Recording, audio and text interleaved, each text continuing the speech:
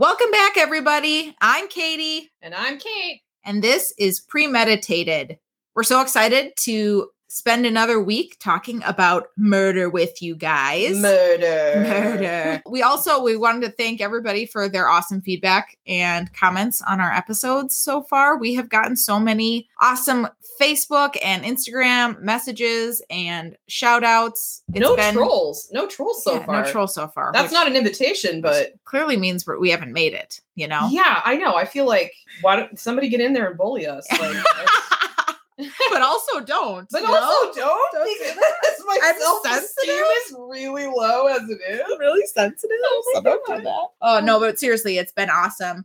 We are now available like everywhere you listen to podcasts. So we're available on Apple Podcasts. We're available on Spotify. We're available anywhere you guys want to listen to us. Well, should we go ahead and get started? I'm super excited to talk about my case this week. Once again, I got really wrapped up in it. All you did was send me a picture of the house that it happened at. Yeah. That was enough to creep me out. So this week, I'm super excited to talk about a local to Minnesota murder. So several years ago, my Aunt Julie lent me a book called Famous Crimes, Stories of Law and Order in Minnesota by Sherry O'Meara and Merle Minda. These are their stories. Dun. Exactly. Yeah. So I read this book back when she lent it to me, and I remembered reading an interesting case about a woman named Carol Thompson. I went back and I reread the story in the Famous Crimes, and then I also read another book called Dial M, The Murder of Carol Thompson by William Swanson. All right, so let's talk a little bit about Carol Thompson. So Carol was born as an only child to a man named Otto and a woman named Antonia or Tony Swoboda, and she was born on October 11th, 1928 in St. Paul. Her dad was a successful plumber and heating contractor. He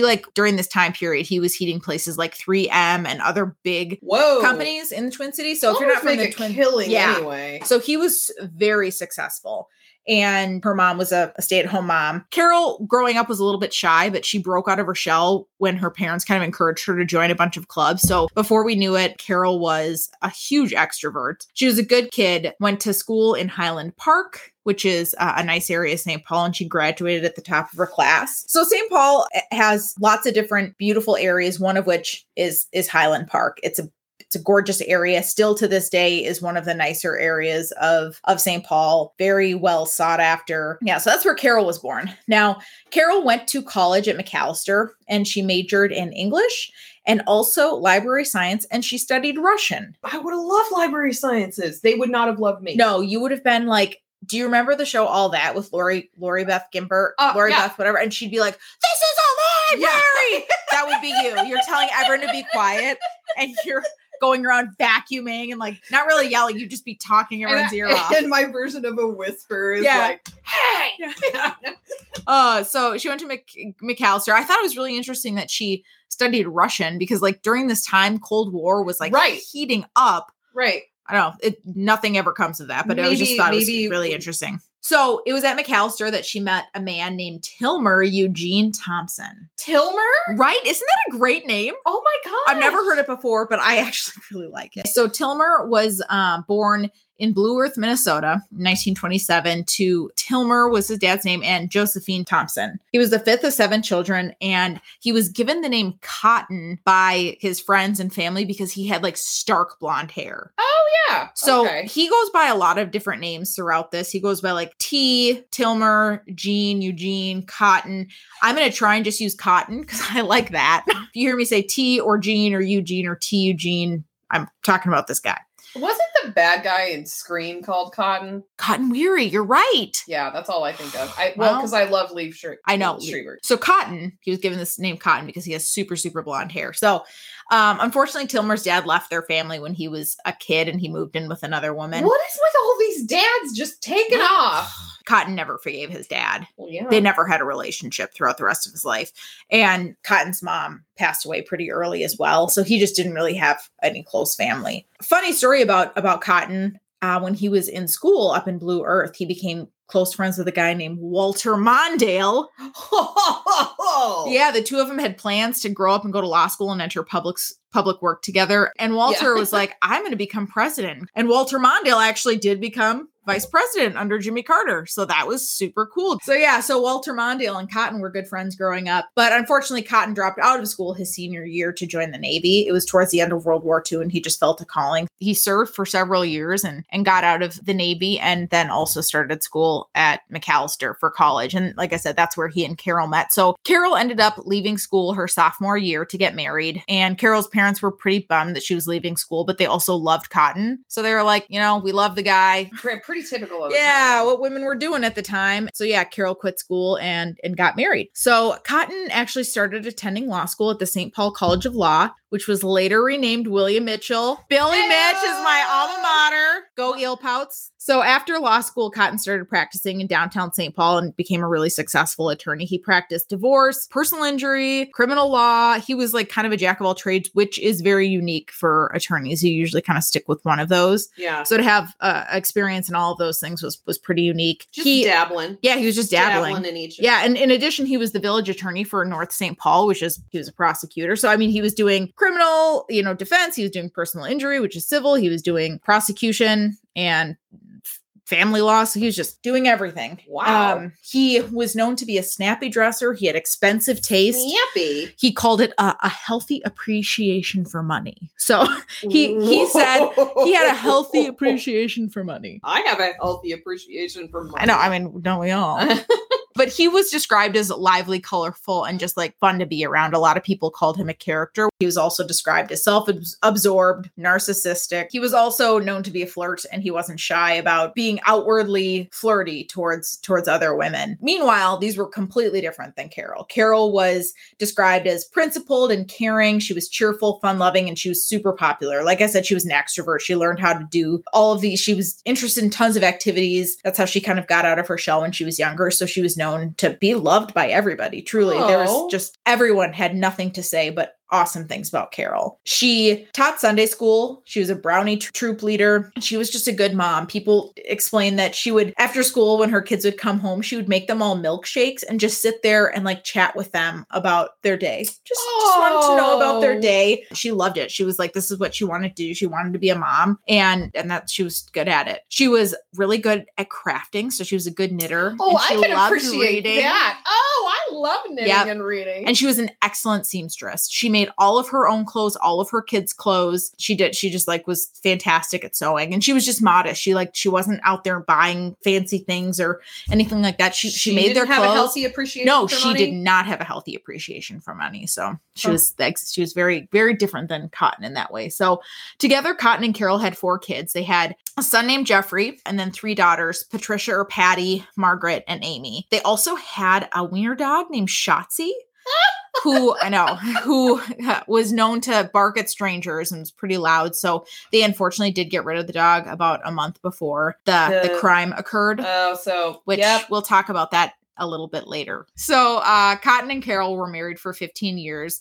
And, like most upper middle class families at the time, Cotton went to work, Carol stayed home. While everyone knew Cotton to be like a flirt, nobody thought that he would actually like act on it. So everyone knew him to be a very flirty guy, but also everybody was like, nah, that's just who he is, his personality. March 6th, 1963. The morning was just a typical March morning in Minnesota for the Thompson family. It was snowing a little bit. So that morning, the family of 6 ate breakfast together in their Highland Park home. Cotton brought their oldest son, Jeff, to school, and then he headed into his office in St. Paul. So it was a little bit strange that Cotton joined them for breakfast that morning, because it's, for whatever reason, I'm like, seems very strange, but I guess if he was up late most nights, maybe, but he would usually not go into the office until like 10 or 10:30 in the morning. Do you know many attorneys who do that? No. And like his son, Jeffrey, said he would go to school around 8, and his dad would like still be sleeping. So he was up and at 'em with the family that morning, ate breakfast. And another strange thing, Cotton drove Jeff to school that day.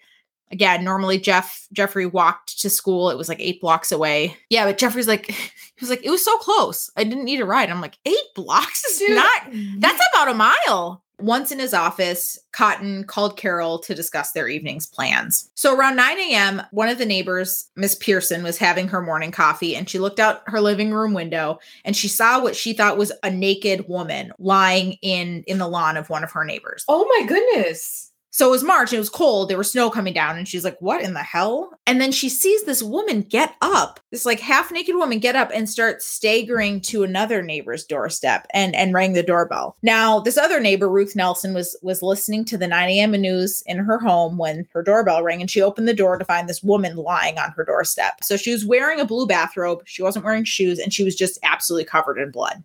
She was so bloody that later Miss Nelson said that she thought that Carol had been burned because she wasn't able to tell who the woman was. She thought like the blood was unrecognizable, and she was like so bloody and red and like dark red blood that she thought this woman like had been burned. So she saw this like dark blood covering this woman, and she could see that she had something like sticking out of her neck. She couldn't tell what was. That's what I wondered, if it was a neck wound. So she had a big injury to, like, her head was completely cut up. She had a large injury to her right eye, and she was hardly able to speak, but managed to say, a man came to the door and also helped me. So that was like the few things that she was able to say. A man came to the door and helped me. So Miss Pearson, who was, the initial neighbor that was like, there's a staggering woman outside, calls her husband, who's a doctor. He's in the other room. Oh my God, that's just sheer luck. Right. And says like, we need to get over to this house across the street. There's this woman that clearly is injured. So he gets over there and administers CPR and first aid. And it wasn't until he cleaned off her face a little bit that they all realized it was Carol Thompson. So nobody until this moment, they all thought like, this is a stranger. They were asking, like, who are you? Yeah. And she was mumbling something that didn't make sense. And it wasn't until she was cleaned off a little bit that they figured out who it was. And they were just shocked, because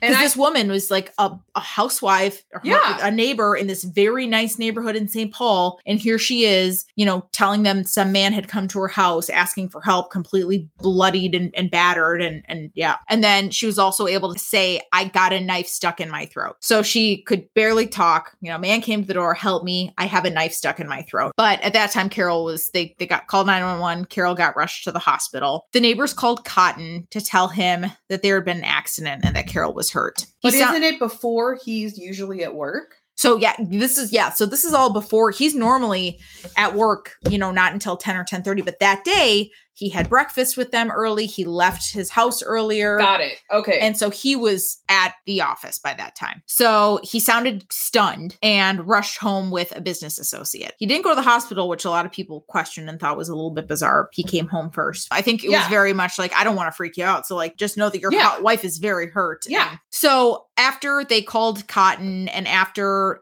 that they started, they brought her to the hospital, officers went down to Carol's house and they checked around. There were footsteps in the fresh snow on her front steps to the sidewalk. Looked like men's footprints. They had blood on them. There was also pooled blood near the front door. And there was obviously like there had been a struggle, but kind of between the front door and the kitchen. The master bedroom was upstairs and it looked like it had been completely ransacked. Drawers were pulled out everywhere and it was just a complete mess. There was stuff everywhere essentially between the bedroom and downstairs. It was clearly like the struggle was between the bedroom, down the stairs, front door, kitchen area. It was just basically all over the house. It was clearly chaos. A struggle. But in this situation, she kept a nice house and they had recently put a lot of money into redoing their house. They had like repainted their living room and dining area like robin's egg blue because it was her favorite color. They had added new carpet. They had like redone the fireplace. So they had just spent a bunch of money redoing the house and now it was completely trashed. A couple strange things that they noted.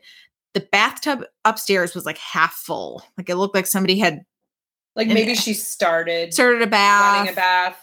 It was just a half full bathtub. The water was cold. There was a thick rubber hose in the bathroom. What?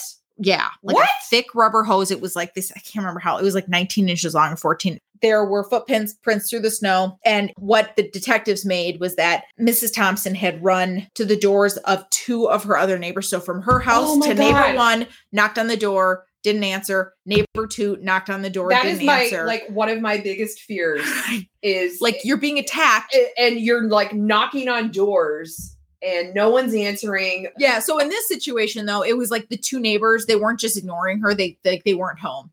During this time. Oh yeah, that's true. During that time, like everyone's going to open a real bitch. Right. During this time, everyone opened the doors. These days, I don't care if you are dying on my step. I will not open the door to you. I've often wondered what I would do in that situation. I would call the police.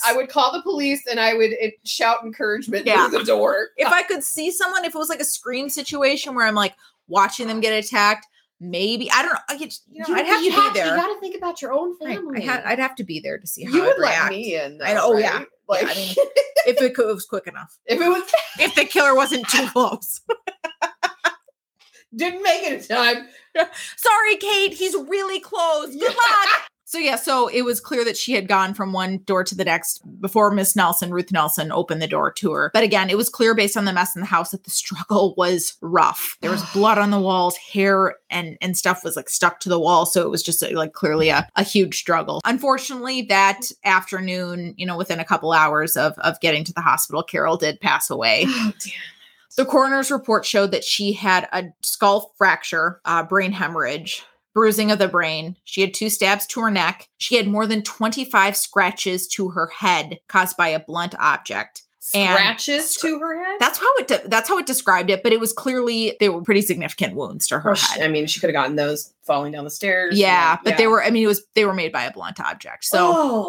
So 25 pretty significant wounds to her head, and then also defensive wounds to her hand. So, I mean, she put up a struggle. Yeah, she put up a hell of a fight. Yeah, and then to run to from 3 neighbors. And it went from, like, you're thinking, like, bedroom, bathroom, kitchen, front, doorway, 3 neighbors. I mean, she just was like going for it. I wonder how long she laid out there before someone saw her. I know you're right. I don't know, but sounds like maybe she maybe she, I think it was like went to first neighbor and she was probably losing a lot of blood. So maybe she just like was out of it for shortly until she was able to regain strength to get to door number 3. That evening, family gathered at a neighbor's house in the Highland Park area. Jeff recalled that day many years later. He was taken to school by his dad. And then, a couple hours later, he, got removed from school. They told him, your mom's been hurt. They were all gathered together while they were kind of waiting to hear what the prognosis was for his mom. And for some reason or another, they like let him go back to school. So then he went back to school for a couple more hours and they came and got him again to tell him that his mom had died. So it's just like, he remembers it very well because he was 13 years old. And so it was just a really, really rough day, and remembers that evening, with his dad. It's also pretty sad with Jeff because, again, he was 13. He remembers pretty significantly that his last interaction with his mom was not a good one. The night before. 13. I know. And the night before. So he was like, Jeff was kind of I don't want to say a loner, but he was like a little different, I think. And he was super into comic books. And so that evening, the night before this happened, he was so excited. Like every day he'd come home from school and he would like organize his comics and put them in different piles and then read like a couple of them, like cover to cover. And he got home and his comic books were gone. And he went downstairs like, where the hell are my comics? And his mom's like, your dad and I talked and we decided you're spending too much time reading those comics, so I burned them. Oh! And he was pissed and he told her like, I hate you, and like stormed up to his room and was so upset. And then the next morning, the breakfast that they all had together, he just sat there silently, didn't acknowledge her, didn't say anything. So he's pretty typical teenager behavior. Stuff. Obviously she knew that he loved her, obviously that, but still it's he remembers it very well, and it's something he thinks about, obviously, like, still to this day. So tough. So that evening, Jeff remembers his dad was just sobbing, clutching onto the kids. He was scaring them because the kids are all young. The kids range from Jeff, because Jeff's 13, the oldest, right? And the youngest is Amy, who's 6. And so all of the kids are kind of looking to their dad for like support and just to be like the pillar. And of course, he's struggling too. His wife just died, but at the same point in time, like the kids are watching their dad fall apart, and then they are falling apart as well. So the detectives asked to talk to the children that evening. The children all said that not only Cotton, but everyone in the family said, after today, we're not talking about this incident anymore. Oh, that is so typical of the times. Right. They're like, close it in. It's a bad thing that happened and we're going to move past it. Yeah. And that's essentially how they treated it. So they questioned Jeff, and Jeff said that essentially what his father told him about the morning, what Cotton said about the morning, that they had breakfast together, that Cotton brought him to school around 8. And he said that he normally walked to school, but again, that day his, Cotton offered to bring him to school, which was different. He also, admitted that he left the side door of the house unlocked, which was just common. They always did that. They were like, this was just a thing. We always left that door unlocked. They talked to Margaret, who was the daughter, who was, I think she was 9 at the time. But she said, again, the side door was unlocked. They left for school around 8:10. And then Patricia, who was the second to the youngest, she and the youngest daughter Amy left for school around 8:15. And again, the door was unlocked. So the side door was unlocked, as it always was, as everyone always kept their doors unlocked. I mean, they lived supposedly in a safe area. Very safe, very upscale neighborhood. Yeah. Things didn't happen. Yeah. So like I said, they wanted to get things back to normal as quickly as possible. Cotton went back to work the next day. The kids went back to school the next day, and they moved back into the house pretty quickly. So within like a week, they had gotten in there, cleaned it up, and were back in the house almost right away. The whole family, so not just Cotton, but Carol's parents, so Otto and Tony were very close to they came to Carol help, and Cotton.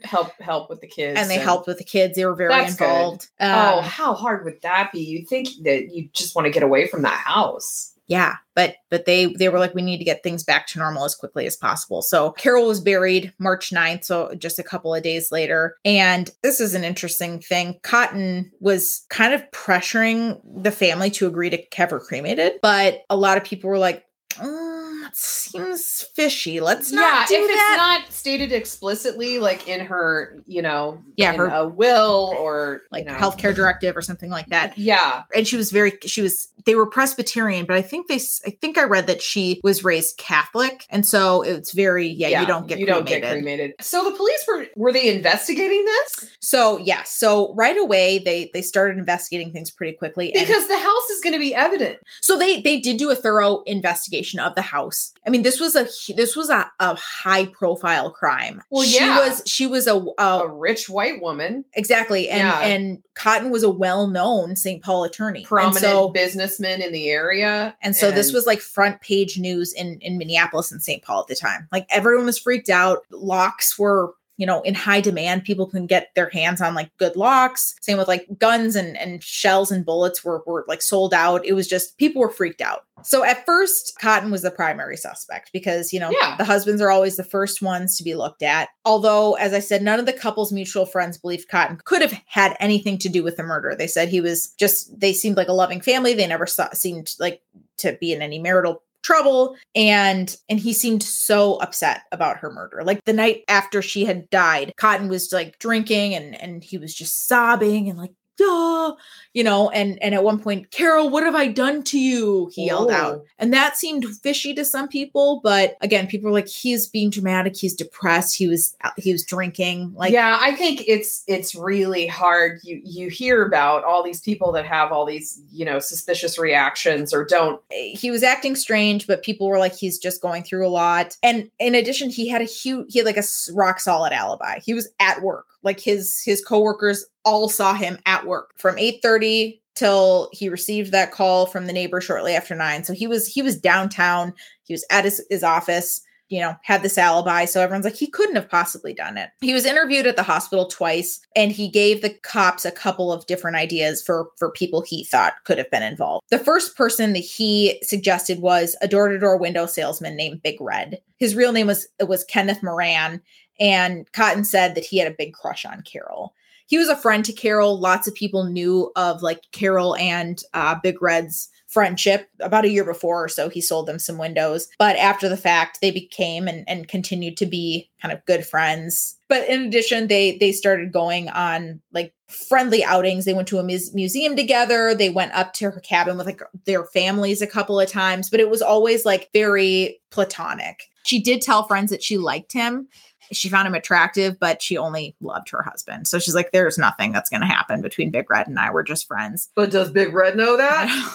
So there was a situation when Cotton came home one day early from work and Big Red was in the yard talking to Carol, and apparently Cotton was yelling at him and told him to leave. And it really embarrassed Carol. But after that, it was like he was jealous. So he started changing and gave Carol more attention, gave the kids more attention, which she really liked that. Yeah, sometimes you got to remind them that you're still desirable. Exactly. So although there was talk that Big Red might be involved, he was found again to have an airtight alibi, and he also passed a polygraph test. So he was ruled out pretty quickly. Cotton also suggested perhaps one of his prior clients might be involved. So to get back at him? Yeah, I mean he was part of defending creeps. He had a lot of clients that were. It could have been anyone because he was prosecuting, he was defending, exactly. He was personal injury. Yeah, exactly. So he had like a laundry list of clients that he thought perhaps might be involved in some shady shit. And he was like, maybe it was one of them. I don't know. So he gave these,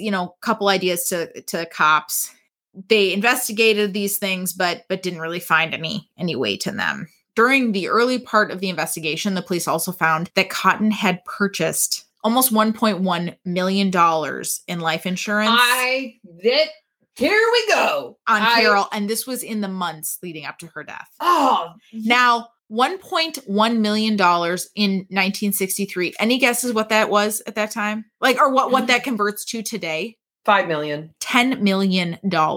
Can you imagine that in today's, having $10 million in life insurance? That's insane. It was specifically bizarre because he did have a significant policy on himself too. He had $400,000 in life insurance against himself, but $400,000 for himself and over $1 million for her. So it was and she's a housewife and he's working with shady mafia-like characters. Right. And so he had this, $400,000, which is about $4 million in today's dollars. But Cotton said that it was sort of a bragging thing. He would be like, I'm so rich, I have $1 million in life insurance for Carol.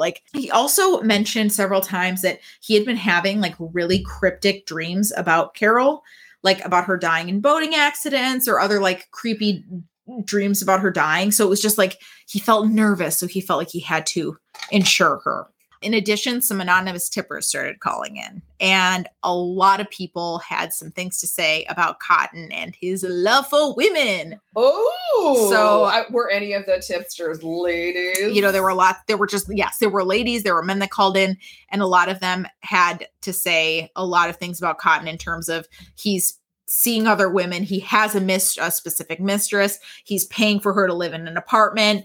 So a lot of things were starting to come out about Cotton, showing that maybe he wasn't a great guy. So Cotton's first kind of official interview with the police was on March 8th. So just a couple of days after Carol had been murdered. Again, he gave the idea that he thought Big Red might be involved, but he didn't have a whole lot of other information. And he was clearly not comfortable talking to them. He was not interested in having this long discussion. They said he seemed a little bit jittery. So after that interview on March 8th, Cotton kind of started ignoring the police. He wouldn't talk to them anymore. That's one way to go about it. But instead of speaking to the police, he released a public statement of his own. So a couple of weeks later, he addressed public. A good move. I know. So he took out a 6.5 page article in the newspaper to address the public. And he wanted to address public concerns about life insurance. He itemized the family's income. He itemized trips he and Carol had taken in prior years. And he described new home renovations, having to give away the family dog. He basically wanted to hit on every concern the public had about his potential role in this and be like, listen, yes, I had life insurance, but it was only because of this. And yes, I got rid of the dog, but it was only because we were renovating our house. So he was trying to preemptively explain away every possible scenario that could have made him seem like he had involvement. Also, side note, how does renovating your house justify giving away your dog? He claimed that the dog had bladder problems. And so they had just gotten new carpet and he was like, we got to get rid of the dog. Oh yeah, I got a fix for that problem. Let him outside. Or potty train him. I don't know, just a thought. So this just added more fuel to the fire. It was people were like, this is weird. You give this public statement, why are you trying to defend yourself? It seems pretty guilty of you. So people started having some feelings about Cotton. Now he had a second interview a few days after that. And at that time he brought an attorney with him. He brought a court reporter and he basically just went over the same things. He brought a court reporter. He wanted everything recorded. He had a very cocky personality. I can't be touched. I'm Mr. Big Shot here. And I think that's how he presented himself when he was, this whole time. Well, and he was a defense attorney. So he thought I could beat the cops. Right. I do it all the time. Absolutely. Yeah. I think he just had that mentality. So the police ended up making a public plea for information and offered a reward for more information. And that's when more tips started coming in. Again, Cotton having many affairs. People were saying that Cotton was acting strange after the murder, basically went back to his his life before the murder. He was acting as if nothing had happened. He was going out for fancy dinners. Like the day of the funeral, he went out to the Lexington, which is a really nice restaurant here in the Twin Cities. People were saying women were coming to the house, and he'd be out at like, at night they'd be, all of the guys of the town, the cops and the attorneys would be at like these fancy bars. And they said like, he would be like, he'd go over to people and just randomly be like, so do you think I did it? Wow. Okay. So another tip that came in claimed that Cotton had something to do with the murder in terms of hiring a hitman. So I know you mentioned that earlier. Yeah, I didn't mean to jump the gun, but he knows some guys that have done some bad things. Yep. More than one person called in with that tip. And then in addition to people just generally referring to him being a philanderer, a lot of calls referred to a woman named Jackie Olson. Jackie was a 27-year-old who met Cotton during a friend's divorce, and she admitted she had an affair with him for a couple of years between 1961 and 62. But Cotton wouldn't leave his wife for her. And so she was like, I can't do this. If you're not going to leave your wife, we're not going to, we're done. So Jackie ended up getting married to somebody else in 1962. And after that, Cotton continued to pursue her. She worked at his office. And, after their breakup, he was like, if I pay you $10,000, will you break up with your boyfriend and get married to me? And she was like, no, you fucking creep. Like, no. What? No, but I'm about to come into some money from this life insurance policy. So she said no. And Jackie's now husband said that he called Carol to tell her about the affair and to tell Carol like about Cotton's behavior towards Jackie. And Carol apparently didn't seem surprised. And she kind of, she gave like a, no, she said she didn't act surprised. She kind of did like a nervous laugh. And I mean, like, if he's coming up to cops and saying like, so do you think I did it? Like, he's not going to hesitate with his wife to be out in public, and like you can bet that he flirted with women in front of her. Absolutely. And like he didn't try to hide No, anything. the neighbors talked about like her best friends would be like, he would be like rubbing my leg, or like I didn't want to be around him without other people because I thought he would like pursue me and I didn't want to end a friendship. So he was clearly like not shy about that. So I'm sure Carol knew something was going on. Gross. But Jackie and her husband both had alibis. So again, they were off the list. After the tips of the life insurance, of the philandering, of the hitman theory, of his weird behavior, the police were honing in on him as kind of the prime suspect. So April 5th, so about a month later, there's a press conference. And during this press conference, police showed fragments from the gun handle, which were found at the scene. Now, this gun handle was very unique. It was like black and white plastic laminate, and it was really one of a kind. It looked like it had actually been handmade. So after showing this off and hoping that somebody would call in and be able to identify this handle, that's exactly what happened. A man named Wayne Brandt called the police a couple of days later and said, I know who owned that gun grip because I made it. Like, I made that gun grip. I know who owned it. Wait a minute. But she wasn't shot. She wasn't shot, but fragments of a handle of a gun. Oh, not that. So the gun wasn't anywhere near it. It was just like. Clearly a gun was present during the attack. She wasn't shot, but do you remember she was beat up pretty badly? Yeah, I remember by a blunt object. And so like there were fragments of this gun handle. So, in the house. Okay. Yes. So found like next to her body. All right. I'm caught up. Yeah. Sorry. I didn't make that clear. No. So police displayed fragments of this handle, which were found at the scene. And this man called and said, I know who owned that gun grip. I made it. The gun, however, so the police followed up with this fella who he said who Wayne Brandt said he made this gun grip for. And the man unfortunately was like, yeah, he's right. He did make that for me, but that gun was stolen from me a few weeks ago. And it was stolen right before Carol Thompson was killed. So it was a huge runaround. But during that time, and I think, maybe to some extent today, there are certain criminals that just police know about, right? Police are like, if I'm looking for a burglar, I know generally who to look for. And so a few weeks later, a couple of men were arrested for some local burglaries. And the cops were like, hey, so I know you committed these burglaries, but do you know anything about a burglary at this house, like from a few weeks back? Yeah. Where this gun was stolen. Yeah. And they're like, yep, that was us. So they admitted to it. Like, what? Yep, that was us. So one of the burglars. With all the dumb So honestly, though, this makes sense though, because one of the burglars. So I think they knew pretty quickly once the cops were questioning them, like about this specific handgun. I think they were like, "Oh shit!" Like that gun was used for something serious. Like, yes, I was a burglar. Yes, I committed burglary, but I did not kill anyone. Yes, I violate people's privacy and sense of security, but I would never, ever. I won't. No, exactly. Yeah. So I think it was quickly like, oh shit, like we could be in trouble. Yes, I know. Yes, I was involved in that burglary. Right. Yes, I did steal that gun. I didn't have anything to do with the murder. So they admitted to stealing the gun, but he said, I gave that gun to a man named Norman Mostrain. He said he then saw this man named Norman Mostrain pass it to another man, Dick Anderson. So they were like, these two guys, Norman and Dick, those two, they had the gun the last time I saw it. So those two, like, I would talk to them. They must know where this gun is. Oh my goodness. So Norman Mostrain, who is he? He is a 40-year-old man. He was a married father of two. He was a suspect in a 1961 execution-style murder of a St. Paul restaurant owner. And shockingly, his attorney was Cotton. I was just going to say that. That was enough for the police to arrest him with, some indication that something fishy had gone on. So on April 19th, the police arrested Mostrain. They also arrested Dick Anderson, the other gentleman who was referenced with regards to the gun. And he was a 35-year-old man. He worked selling roofing and siding door to door, and he was well known in Minneapolis for petty crime. So he was one of those well-known people in Minneapolis for robbery, burglaries, transporting stolen vehicles. Wasn't Big Red a door-to-door salesman? He was. Windows? He was. That is a very strange coincidence. But door-to-door salesmen were pretty common. I think you're right.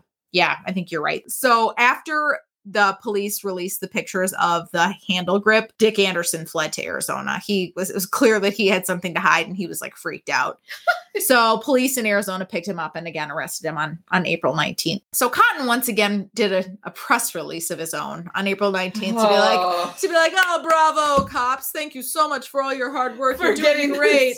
So he was, just very like a complimentary of the police. But and, like, patronizing. Probably patronizing, and also like, oh shit, things are starting to hit the fan. So the burglars who had given up Anderson and Mostrain, like I said, they were like, clearly they were like, oh, we'll tell you anything because we did not have anything to do with this shit. We will steal shit. A burglary charge is a lot different than being executed. Right. So they just like, they kept talking and told them anything that they could think of. I would. So they gave information that Anderson had been paid $3,000 by Mostrain to kill Carol. And $3,000 is roughly $30,000. Yeah. So they also said that they were personally asked by Mostrain if they would take money to kill somebody. And so they were like, Mostrain was like, he was the person coordinating all of this. I don't know how Anderson got involved, but Mostrain was the one that spoke to us. We gave him the gun. He was the ringleader. He was the ringleader here. These burglars asked Mostrain, like, why do you want to kill someone? Like, what's the deal? Who is this guy? Who is this person that you want to kill? And they said, it's some broad and we just want to kill her for the insurance money. So after being presented with this information, Dick Anderson asked for a deal. He's like, okay, I think you have some stuff against me. I'm not going to say you're right, but I'm not going to say you're wrong. Right? Yeah. So can we like make a deal? The police agreed to work with him, and he and Mostrain together provided the location for the pistol, which was in Elk River, which is north which of is the now cities. Without a handle. Yeah. So they went and were able to locate the pistol. Someone always finds that shit, though. I know. You always got that one guy like, oh, Herbie Landstrom's out there going fishing, or he's like, well, I was just looking for snakes. And then it's like what? Like, there's always some swamp guy or like someone looking for ferrets out in the wild, and they come across this shit. Like, you can't hide anything. You can't hide anything. Just know that. So it was clear after they examined the pistol that this pistol had been beat hard on something or someone. So it was clear that this gun had been used in the attack, not to shoot somebody, but to beat somebody. So Anderson said that he had been hired by Mostrain to kill Carol. He said he tried to do it on March 5th. That was the day he was going to do it, but he like got cold feet. So before this, Anderson was like involved in burglaries or robberies or like stealing things, but he was never a violent criminal. That's why money is the root of all evil. The thing that gets me is beating her with a gun is so just, you're prolonging her suffering. There must have been something wrong with the gun. Like, I don't know why if she's fighting you and struggling, you would stab her in the neck and beat her with a gun instead of just shooting her. Like, well, Anderson tells us why this all happened. He is not shy in giving us a play-by-play of the attack. Well, he knows he's done. Yeah. And honestly, and he does, I think he feels sad and bad about it. Well, because yeah. I think he got like looped into this. He, again, previously was not involved in anything like this. Like, he was a petty criminal. I think he saw like $30,000 and was like, yeah, I could kill somebody. And then when he actually did it, he was like, fuck, that was rough. So, like I said, his plan was to commit the crime on March 5th, but he got cold feet. So the morning of March 6th, he drank alcohol and he snuck into the house before the family woke up and hid in the basement. And his plan was to surprise Carol while she took a call from Cotton in the kitchen that morning. The only phone in the house was in the kitchen, and he knew that Carol would get a call from her husband at 8:30 in the morning. He knew that she'd be at the top of the stairs, and his plan was to get up there. That was his signal then. He thought he'd get up there, hit her with the rubber hose, which is the hose that we saw. So he was hiding in the basement. And the phone was his signal. So his plan was to surprise Carol when she took a call from her husband in the kitchen. But he missed his window of opportunity. Apparently, when he went downstairs that morning, like when he creeped his ass into the house that morning, he found out that the stairs were creaky. So he's like, ugh, I can't do that. So he missed that opportunity. Instead, he snuck upstairs and surprised Carol while she read a book in bed. So the plan was to beat Carol unconscious and then drown her in a bath that was left half full. I don't think things ever go according to well, Carol, again, was just a boss-ass bitch. Yeah. And she fought for her life. She came to after she had initially been like knocked unconscious, and she basically fought that man all over the house. She ran back. So he knocked her unconscious and then dragged her into the bathroom, was going to try and drown her in the tub. She came to, she ran back to her room, got her robe on, and then was screaming at him like, my husband's a defense attorney. Please, you don't have to do this. He'll defend you. Like, please just leave. Which he could have left. Right. Now, Mostrain gave Anderson a gun in case something went awry, which it did. And so Anderson tried to use the gun on Carol, but it didn't fire. So instead of using it to shoot her, he then beat her over the head with this gun. Oh my God. And he's probably panicking. Right. I'm not saying that in a sympathetic way. No, but he's never done something like this before. So he's like, oh shit. Like, so he's starting to beat her over the head. She's like begging for her life. She at one point took off her wedding ring, was like, please take this. Like, just take this and leave. Like, trying to like bribe him with money to just let her live. And then he ran to the kitchen, got a kitchen knife, and that's when he stabbed her in the throat. So after stabbing her twice in the throat, he thought that she was dead. And so he went upstairs to wash up and make it look like a burglary. And as we know, Carol wasn't dead, and she managed to stumble to the neighbor's house. And that's where, her neighbors, Ruth Nelson, saw her and came to her aid on her front door. So after he notices that she's gone, he literally is like, oh shit, she's gone. And he just leaves. He just walks down the road a few blocks to his car. What can you do at that point? And what Anderson said is I don't know if he regretted doing what he did, but it really fucked him up. He certainly had some feelings and stated like he never saw anybody who wanted to live so hard in his life. Good. So he also said, I couldn't believe that she could take that much punishment, because he just said she kept fighting. I mean, she came to after he beat her over the head with a hose. She ran in to get clothed and was attempting to solicit some sort of empathy or something from him. She was using different tactics. She stayed conscious while he was beating her mercilessly over the head with a pistol so bad that like the pistol bent and the hand grip fell off. He stabbed her twice in the throat, and she managed to get out of the house and run to not one, but three neighbors' houses. I mean, she's a freaking badass. So after Mostrain and Anderson are arrested, they're indicted, they're in jail, and they didn't want to talk anymore. They're like, we might be able to get a deal. So let's just keep quiet. Maybe they'll come to us. Anderson, it's a little late. Yeah. And after all of this, still they haven't looped Cotton in any way. They've just said like, nope, we did this. This was a burglary. But again, so much suspicion continues to be on Cotton. What else would be that? I mean, the motive. I think at this point, Mastrian is like, we were just robbing a house. Yeah, burglarizing. We've done it a million times before and we haven't been violent, but. It was Anderson who finally cracked. And he came to them and he was shaking and just like sweating. And it's like, I need to get this off my chest. Yeah. So again, he never specifically was like, I feel bad about this. I don't think he ever said those words, at least that I saw, but he clearly felt some sort of way about his actions. Well, he could feel regret at his actions, but no remorse. In June of 1963, he spilled the beans and said that Mastrian offered to pay him $3,000 to kill Carol. Apparently, Mastrian had convinced Cotton that he would be the one committing the crime. And so the real problem here was that if Mastrian and Cotton had just stuck to it and it would have been those two, honestly, they might have gotten away with it. But Mastrian went and found a subcontractor for the hit. He delegated. Yeah, he delegated a task, and Anderson was not reliable. Also, he wasn't a killer. Like he ended up killing her, but he had never done this before, and so he screwed a bunch of stuff up and made for the better in this case. So we found out who did it, but that just goes to show you, people always hire experts. Exactly. Like, you don't go cheap. No. Angie's list that stuff. Yeah, you don't want Dickie Anderson playing around with your plumbing. You need a 5-star contractor, right? Yeah. You don't want the 3 stars. No, you got to look on Yelp for that shit. Exactly. So Anderson said that him and Mastrian had gone over what they needed to do. They drove past the house.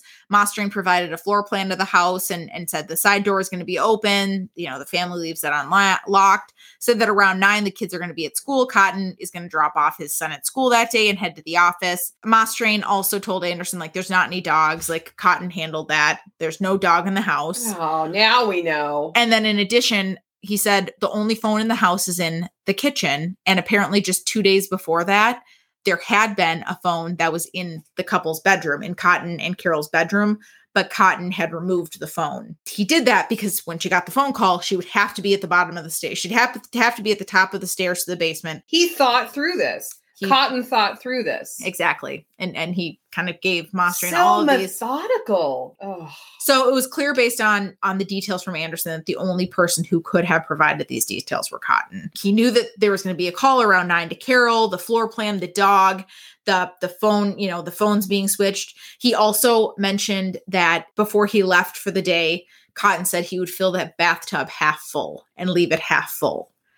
So again, these were things that were like, obviously Cotton had to be involved. And so based on the confession of Anderson, based on the information from Mastrian, all the other thugs who had provided information, the tips, they finally arrested Cotton on June 21st, 1963, which was actually his son Jeffrey's birthday. So, I know. Oh, that's terrible. So yeah, that day, it's really sad. In one of the books I read, Jeffrey talks a lot about that day because it was his birthday. So he actually had a really good day so he had a really good day, asked a really attractive girl out. She agreed to go out with him. And then on the way to making plans, he fell on his bike, got completely banged up, got road rash, put on a nice outfit for the date. And then after the movie realized his sores had soaked through his shirt. So he had this disgusting shirt on, bleeding. And then they went out and he realized these girls were only interested in his friend. So he's bleeding. He is in pain, and then they go out to a drive-in or whatever, a restaurant, and as he's passing back a root beer, he dumps it on his head. Oh, buddy, I feel you. We've all been there. And then he's like, so I was sitting in bed that night thinking oh, how could this day get any worse? And then he hears his dad getting arrested downstairs. Cotton obviously hired some experienced criminal attorneys, and the trial started just 6 months later in October. It always baffles my mind because these days trials take forever to get started. The pretrial process is so long. Yeah. But I read true crime stories from the 40s and 50s, and the crime happens, the person is tried and convicted and then executed all within 3 months. Oh, and the executions, what? The executions are so fast. Mm-hmm. It's insane. Jesus. Nowadays if you're on death row, you're on death row for at least a decade. Even if you waive all your appeals, it's like at least 3 years. Even if you live in Texas or Florida. Right. They can't kill you quick enough. So the trial starts October 28th, 1963, and it ended up being a pretty significant trial. It was 6 weeks long. It was dubbed the trial of the century by the press and just had the Twin Cities completely captivated. People lined up to try and get one of the 35 courtroom seats every day. It was just like this absolutely. Oh, yeah. Well, because he's a prominent businessman. Right. And so we love to see the mighty fall. People were just loving this. So it originally was going to be tried in St. Paul, but they did get the venue changed to Minneapolis because of all the publicity. So it's that far. I know. Literally across the Mississippi. They were like, why didn't you try and go down to Rochester or something? They truly, even the book, they were like, exactly. Why didn't you go further away? I think it was just him trying to make things difficult. But the prosecution relied on 7 links of circumstantial evidence. The circumstantial evidence included removal of the phone from the bedroom, removal of the dog from the home, the partially filled bathtub and the unlocked side door, Cotton's unusually early appearance at work the morning and the morning before. Because like I said, he did not go to work until 10 or 10:30, but miraculously on March 5th and 6th, he was there at 8:30 both days.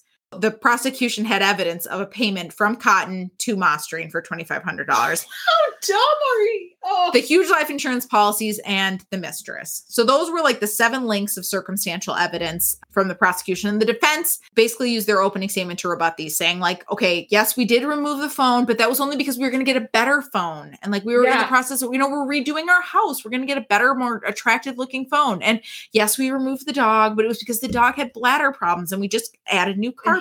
Right. And the payment of $2,500 to Mostrain, he was like, that was a retainer I was returning to him. There was a guy who had a healthy appreciation. Right, for exactly. Money. Yeah. And he's like, yes, I had this mistress. Yes, I admit I was a philanderer, but we had called it off over a year before, and Carol knew about it. So over the course of the trial, there were 107 witnesses that testified. So there were friends, family, Jackie Olson, the mistress. Carol's own mom took the stand in Cotton's defense. So Otto and Tony, this whole time, were standing behind Cotton. So even after these guys came forward. Yep. They still believed that Cotton couldn't have done this. Some they people loved him. So desperately want to believe that they have not been deceived. And that's so severely. So Dick Anderson's testimony described the pre-killing meetings with Mostrain. He gave a play-by-play of the attack. He said when he saw Carol in her room reading, when he first got up to her bedroom, he said, "Turn your head so you don't have to see me." And then he beat her unconscious with a tube. He told all of this to the jury, and he did it in such detail, but it wasn't unemotional. It was just this is what happened. I'm telling you the truth. So he was very believable. Now, Cotton, of course, felt like he should take the stand because he's a cocky son of a bitch. Yeah. And he spent 3 days of testimony, basically recounting his personal history, his history with Carol, and again, rebutting those 7 circumstantial links. Most people said that his testimony was condescending, it was incomplete, and it was not convincing. He sounded like a prick. And the way he acted to the prosecutor was he'd just roll his eyes, and he would call him by his first name, which of course is just very condescending. Oh, total narcissist. Yeah. And he'd be sighing and interrupting questions, just a prick. So he did not do himself any favors by testifying. And everyone's like, there was no way his attorney thought that was a good idea. But in his mind, he was like, look at me. So his own son, Jeffrey takes the stand as well. Poor kid. The purpose was to poke holes in Anderson's testimony. There was this discrepancy between whether or not the basement light was on. It was short and sweet, but later in life, Jeffrey admitted that he perjured himself, that he actually lied on the stand to try and protect his dad. And so after the testimony, there was pictures of Cotton shaking his son's hand and giving him a watch and just be ew. Yeah, just being I'm really proud of you, son. Poor kid. And the whole time, Cotton's just acting like a big shot. He's taking reporters out to fancy meals after court, and he seemed like he was so thrilled at his notoriety. He was clearly so confident in his own charm, right, that he can skate on by. So the jury went out on December 5th after it was 6 weeks of trial testimony. And after 12 hours of jury deliberations, Cotton was found guilty of first-degree murder. Well, thank God. And he was sentenced to life in prison. So prior to 1980 in Minnesota, life in prison imposed a mandatory 25-year sentence before parole was approved. So you had life in prison meant at least 25 years, but, up to life, right, essentially. But you would get time off for good behavior and other things too. So, oh my God. So life could mean 8 years. Far less than 25 years. Yeah. So overnight, Cotton's biggest supporters, like his in-laws, disowned him. Immediately when he was found guilty, Carol's parents were like, you're dead to us. Carol's mom went so far, like she cut his face out of pictures. She was like, they won't speak his name. They had nothing to do with him. They were just absolutely appalled by him. Her. Now, the killer, Anderson, as well as Mostrain, were also found guilty of murder and sentenced to the same life in prison. They were all sent to the maximum security state prison in Stillwater, which, side note, I've been there. It is a very cool prison.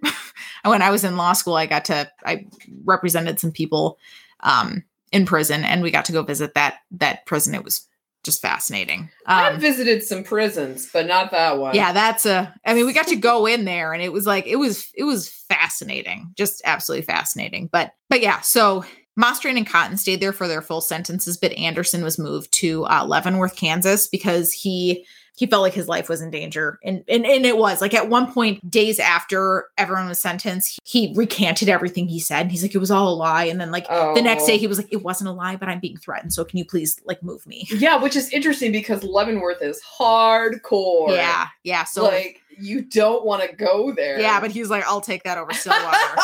Over Stillwater? Yeah, the Stillwater prison is pretty hardcore, but regardless. Which is so crazy. I know, because Stillwater is so quaint and beautiful. So adorable. Yeah, you're like, I'll go to Stillwater, not the prison, the city on the St. Croix.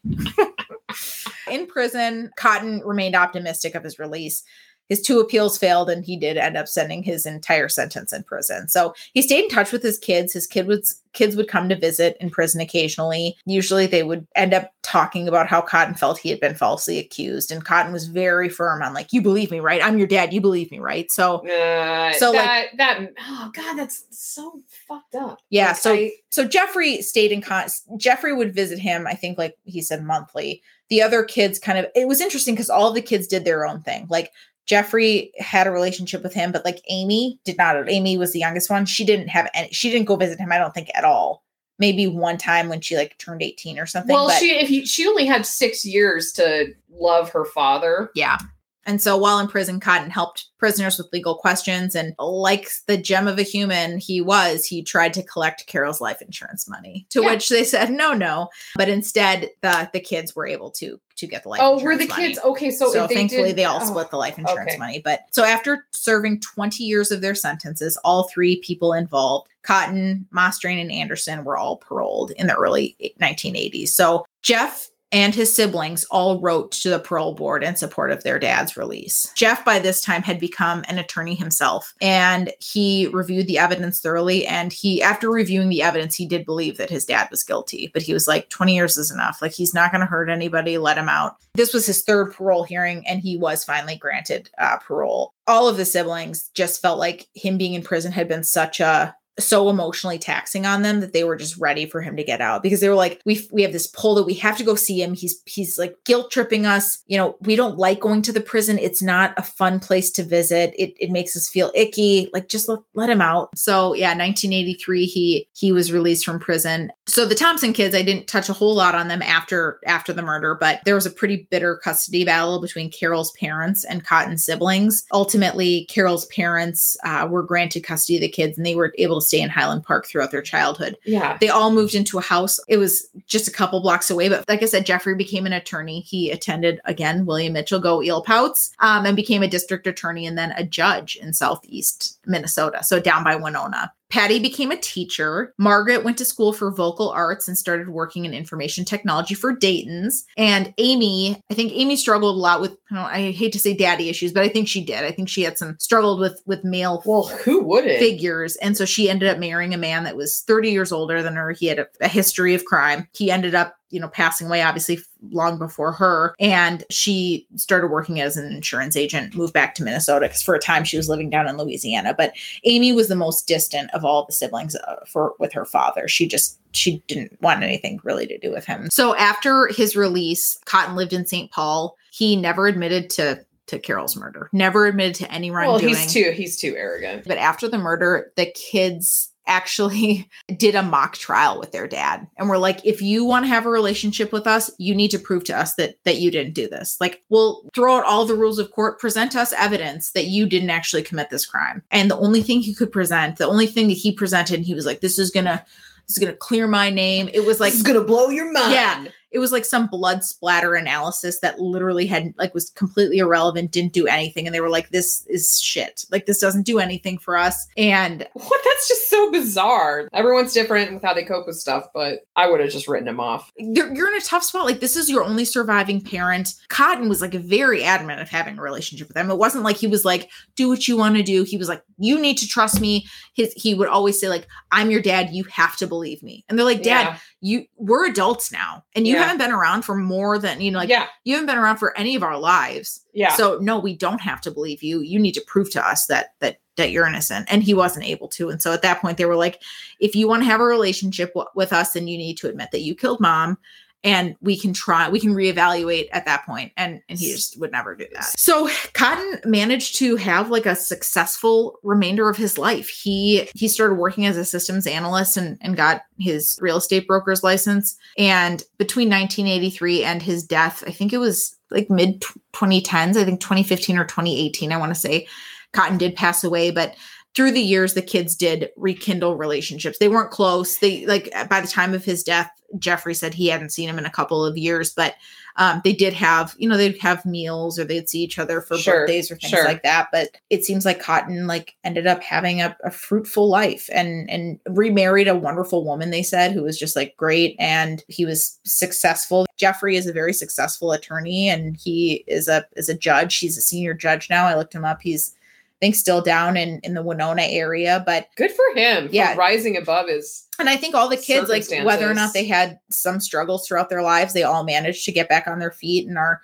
successful in doing what there doing. And so the kids turned out great. A lot of people still call this an unsolved case because Cotton truly, like his theory was that there were some mob ties. Some people were trying to, they put a hit out. I say if it walks like a duck, it's usually the most obvious solution. All of the circumstantial evidence pointed to him. I mean, it wasn't direct evidence, but there's not a whole lot of direct evidence. I mean, just in general.